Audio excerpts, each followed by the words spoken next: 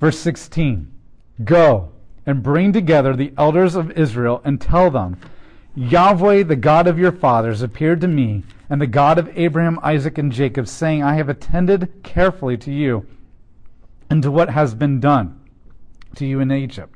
And I have promised that I will bring you up out of the affliction of the Egypt and the land of the Canaanites, the Hittites, the Amorites, the Perizzites, the Hivites, the Jebusites, to a land flowing with milk and honey. So he's repeating what he said to Moses, but now he's saying, this is what I want you to tell. This isn't just for you. This is what I want you to tell the elders as well. Then, here's what's really ironic. Verse 18, the elders will listen to you, and then the elders will listen to you, and then you and the elders of Israel must go to the king of Egypt and tell him that Yahweh, the God of the Hebrews, has met with us. So now let us go.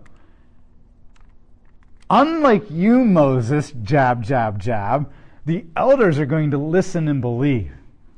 Right now you've got all these excuses. Who am I? What character are you? Who do you think you are? But if you go, the elders are going to be like, oh, okay, we've been waiting for this for a long time. Isn't that interesting? The leader who's supposed to lead them doesn't have as much faith as the followers. Yes? So would they have understood the I am right away? No. But they would understand this is the God of Abraham, Isaac, and Jacob who made promises. And they probably remember Genesis 15 where God says you're going to be here for 4 generations. And they're probably watching their clock and know that 4 generations is about up. So when this guy comes out of the wilderness and starts saying these things, they're going to say, coincidence? I don't think so. So great question. They're not going to fully understand the character of God in this sense, but they are going to know it's time. And they're going to recognize the signs. But after the Exodus, they'll understand the name of Yahweh. But here's also what's interesting. Moses has no faith, yet the elders will. When we get to the end of the 10 plagues, Moses is going to be the man of the great faith, and the Israelites are going to be ones complaining and saying, where is God? What is he going to do? It's going to flip-flop. And so it's interesting that the believers are going to become the unbelievers, and I don't mean in a salvation sense, but in a faith sense. And the one who doubts is going to become one of the greatest men of faith that the world has ever seen other than Jesus. Verse 18, he tells them to go back to the elders, and then he says, go to Pharaoh and say, let us go on a 3 days journey into the wilderness so that we may sacrifice to Yahweh our God. Now that's important because Charlton Heston, as Moses, when he went to Pharaoh, he said, let my people go. Period. Nowhere is he ever told to say that. And nowhere does Moses ever say that. Moses says, and God says, let my people go so that they may serve and worship me. It's not just a liberation. We're free from slavery. Now we can follow our heart and just do it and have it our way. It's a, let my people go so they may obey and follow and worship me. That's the purpose. That's what Moses said. It's interesting that Hollywood kind of gets rid of that whole obedience part because we just like the freedom and the liberation, the Independence Day, and now we can do what we want. So, that's what he wants. Now, 3-day journey. 3 is symbolic of redemption and is kind of what's necessary. You have to understand something. A lot of people also think, well, he's kind of starting off small. Let's just go to Pharaoh and ask for 3 days vacation. And then once we have our 3-day vacation, we'll kind of just sneak off and just run away from Egypt and never come back. But that's not what's going on here. You must understand that first, people who, like I said, when they say, hey, do you want some tea? And you're like, oh, no, I couldn't. What they really mean is yes, but they got to go through this politeness. The other thing that people do is people don't exactly just straight out come and demand something. They politely request in a roundabout way. Okay, this is how they give directions too. Okay, everything's like this roundabout way. It's almost like if you really like me, you're going to like stick around and try to figure out what I'm saying. So they always request, but what they really mean is demanding. So that's just how people made demands in the ancient world, unless you're like a pharaoh or something.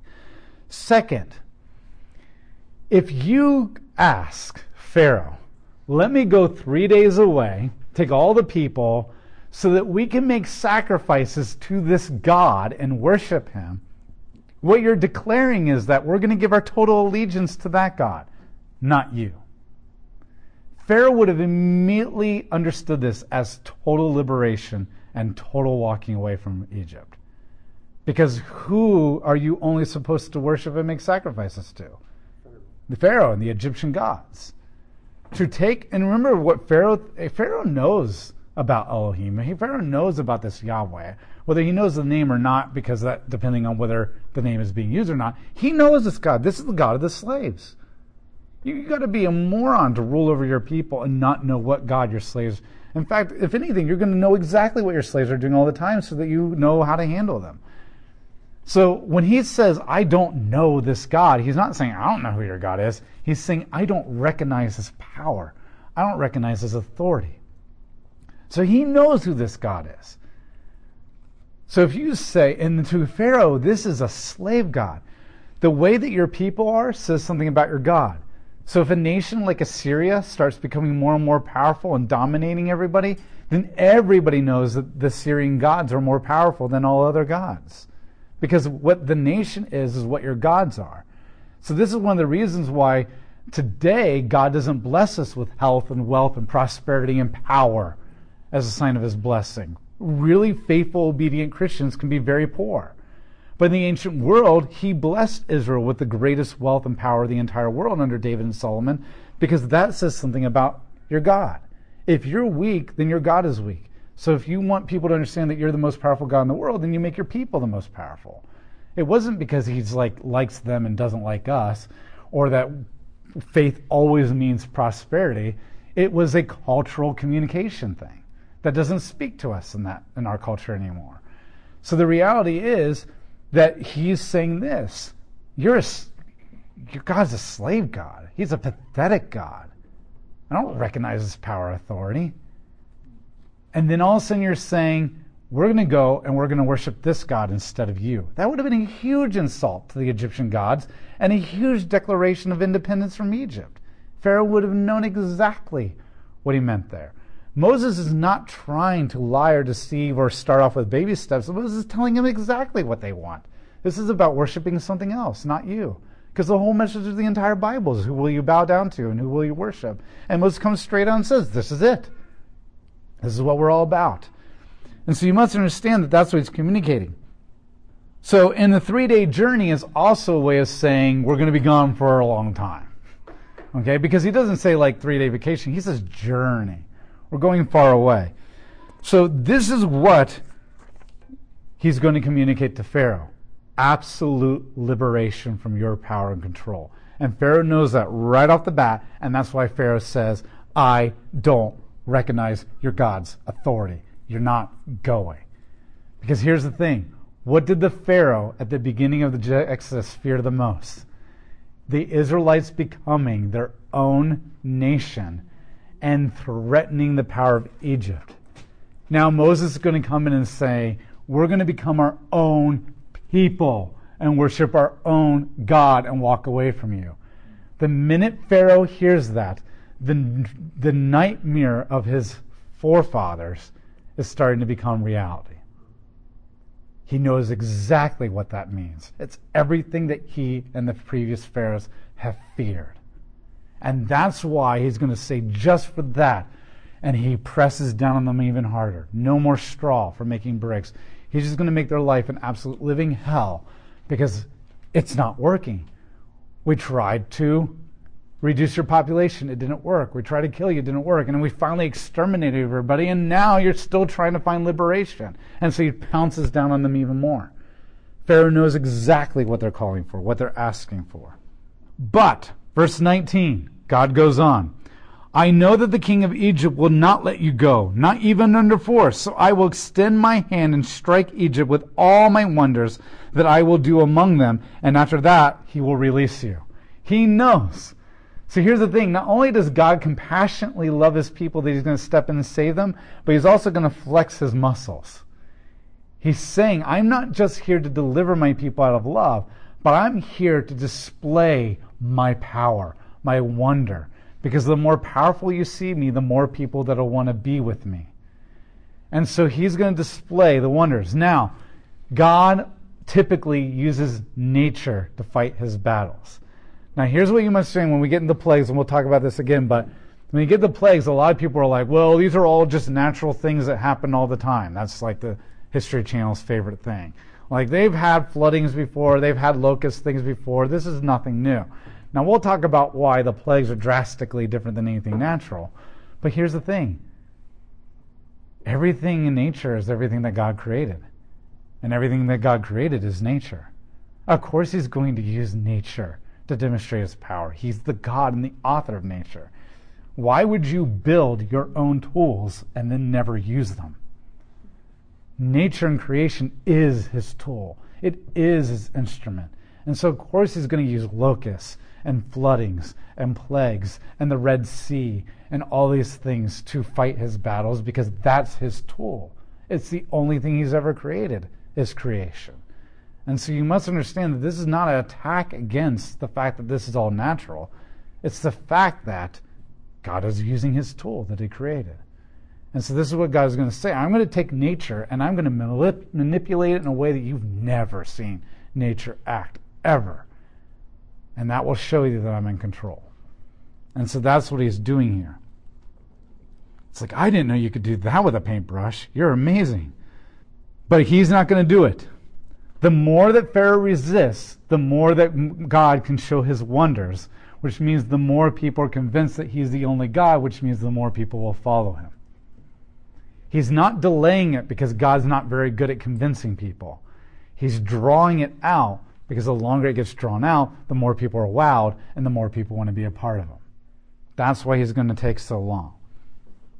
So I will extend my hand and strike Egypt with all my wonders. So notice the striking is also judgment. So the third reason for the plagues here is judgment. It's to reveal who he is. It's to demonstrate his glory. It's to save his people. It's to bring repentance. And it's also to judge their sins. Verse 21, I will grant this people favor with the Egyptians so that when you depart, you will not leave empty-handed. Every woman will ask her neighbor and the one who happens to be staying in her house for items of silver and gold and for clothing, and you will put these articles on your sons and daughters. Thus you will plunder Egypt. Now back in Genesis 15, God says you will be in bondage for 4 generations, and when you will leave with the wealth of Egypt. 400 years later, God is saying, and when you will leave with the wealth of Egypt. Now, you're like, okay, this isn't right. God's going to let them rob all the Egyptians, and then he's going to bring them to Mount Sinai, and 3 weeks later say, do not steal? I mean, I've heard some commentators say, but he's not stealing, they're giving it to them. Okay? No. They have been oppressed and abused for 400 years. This is like your boss not paying you for 400 years. God is giving them everything that was owed to them. Because God doesn't just liberate people, he restores people. He compensates them. And so this is what he's doing. Egypt has taken a lot from Israel. And they've made Israel oppress for free. And now Israel is owed a payment. And that's what God is doing. And so this isn't theft. This is offering. Now notice too, when we get to this point, a lot of Egyptians will leave Egypt and go with the Jews as well. Because the plagues will work. They work. They actually convince people to go. So God is honoring his promises. Everything. Notice the lamb flowing with milk and honey. That's the promise he made to Abraham. Freedom. He made that promise to Abraham. Coming out with the wealth. He's going through all his promises. And he's saying, now is the day.